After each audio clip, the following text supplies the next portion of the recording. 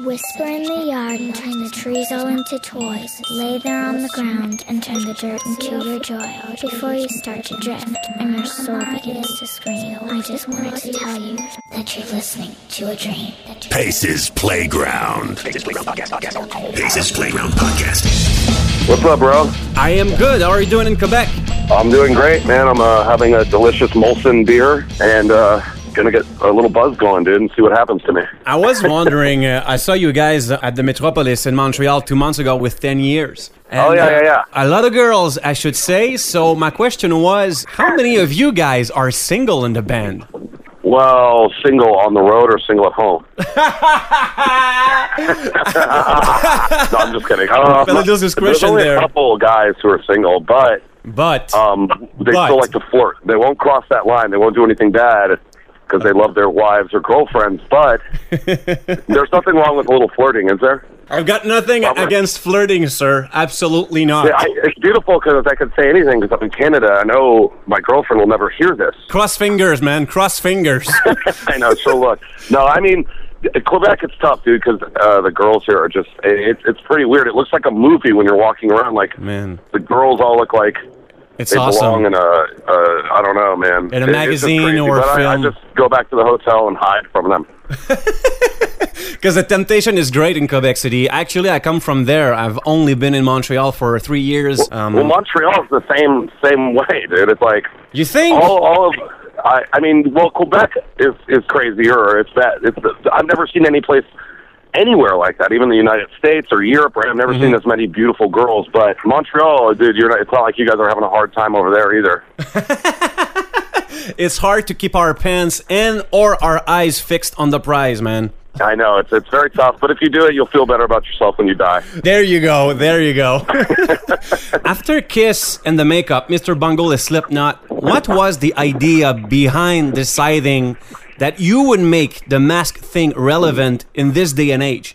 Well, why? I mean, when we started the band, with the whole, we wanted to do something different, which I think we accomplished, but that was only half of it. We didn't want to look like every band out there, a bunch of guys with tattoos making mean faces in the camera. It's kind of corny and overdone. So we wanted a visual aspect to the band, a kind of artistry in that sense too, where it was striking in that way. And that was the whole idea behind it. And I mean, in all honesty, when we started Hollywood Undead, it's not like we thought we were going to get big, or you know what I mean? Not that we're big, but you know what I mean? Like, we didn't know what was going to happen, so you don't put that much thought process into it in the beginning, and now, it's part of what the band is, so that, and then, I think one of the one aspect I like most about it is when kids come, they'll wear masks too, and it kind of takes down the divide between the band and the crowd. It kind of makes it, like, the whole thing is kind of one group, you know what I mean? So it kind of unifies us with the audience and stuff, and so I've always thought that was one of the cooler things about it. So that was the reason behind it. Whether it's relevant or not, I mean, I can't judge. That's for other people to judge. So, what's the inspiration behind the conception of the new masks? Because they're really cool. The integration of lighting in there is pretty original. Yeah, we wanted. Well, I mean, like I said, there was a big part of the act and stuff, or the image of the band. Not that we did it on purpose, but it just kind of grew on its own, and people responded to it. So when we came into the second record, we knew that was part of it, so we just wanted to make them something, even more special. So each person kind of worked on the art, because everybody in this band can draw really well. We all used to do graffiti, so writing is one of the things we do. So we all drew up a new concept and kind of you kept it the same but changed it up, and then integrating the lights was just something that also adds to that visual aspect, where when we play it live and the lights are going off, I think kids think it's cool, They like the way it looks, so that was really why. Did you ever expect to have a fan base composed of such a majority of girls 3 years ago? No, but I love it. I wonder why. No, dude, I mean, I wish there were some more guys at our show sometimes, because sometimes I'll go out into the crowd, and you want to punch people and get punched, and then you realize you're just punching 16-year-old girls. Like, there's no fun in this. But no, I mean, it's cool, and if you have fans at all, you got to be grateful. The fact that they're girls, hey, it's just icing on the cake. HU got recruited via MySpace. Do you think that MySpace is still a premium spot for new bands to get discovered, or has the decline of the platform blemished its impact?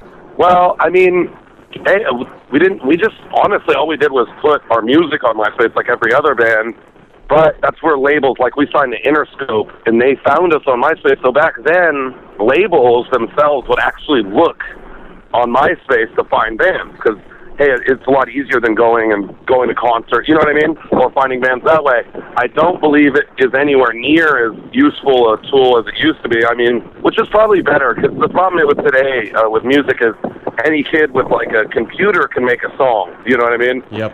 And it kind of takes it back to the old school thing where you have to beat your feet in order to go anywhere. Because with Hollywood Undead, we played God knows how many shows to nobody, except our family or, our buddies. Mm-hmm.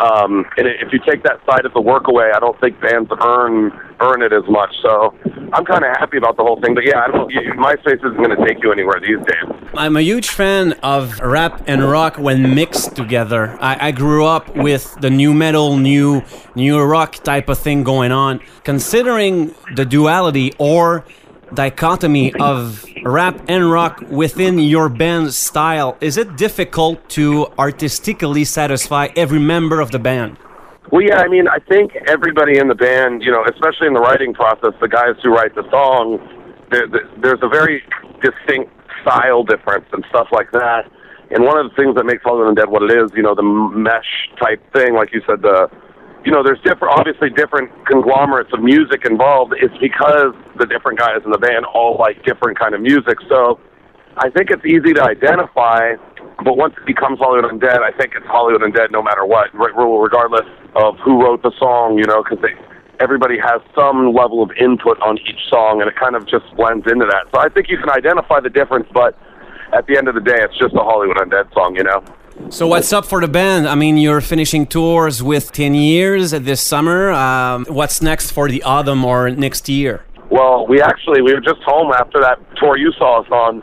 That was the very beginning. We were on tour for 2.5 months, and we went to Europe, and then we went home for a couple weeks. And now today in Quebec is the first day of a new tour that goes all summer. So the pain is just starting again now. Is it that bad on tour? Well, I'm not used, like when I'm home, I'm very relaxed. I write music, and so today I woke up with a hangover that I haven't felt in a month, and it's very odd. So I know what's coming, this summer, and I'm just preparing myself mentally and physically for the beating I'm going to have to take.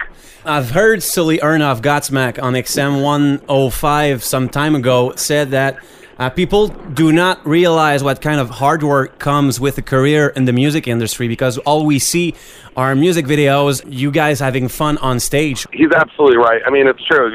What an audience or someone sees like that is the shows and, a music video, so on and so forth. There's a whole other side to it that's very difficult. I mean, you don't see your family for 3 months at a time or whatever. Some people don't, I think some people respond really well to being on the road, and some people don't. So I think that's kind of a way to weed people out, is people want to be in bands, but once they realize what you have to do in order to be in a band, it kind of weeds the people who really want to do it out, because there is a lot of sacrifice that goes into being able to do it, and if you're not willing to make those sacrifices, you have no, you got no business doing music, because it's a part of it for every band, Have fun tonight in Quebec, and please try to keep your wee-wee to yourself. All right, maybe I'll see you next time we're in Montreal, now that I know you. Yeah, absolutely. I'll give you a heads up. All right, cheers, man. Take care, man. Later, dude. Hey, what's up? This is Johnny Three Tears from Hollywood Undead. You listen to my friend Bass's Playground. Peace. Bass's Playground Podcast. Find it, hear it on SoundCloud and iTunes. Comment, react, or troll via Twitter at PlaygroundPod. Facebook.com/PlaygroundPodcast. Email playgroundpodcast@hotmail.com. PlaygroundPodcast.com.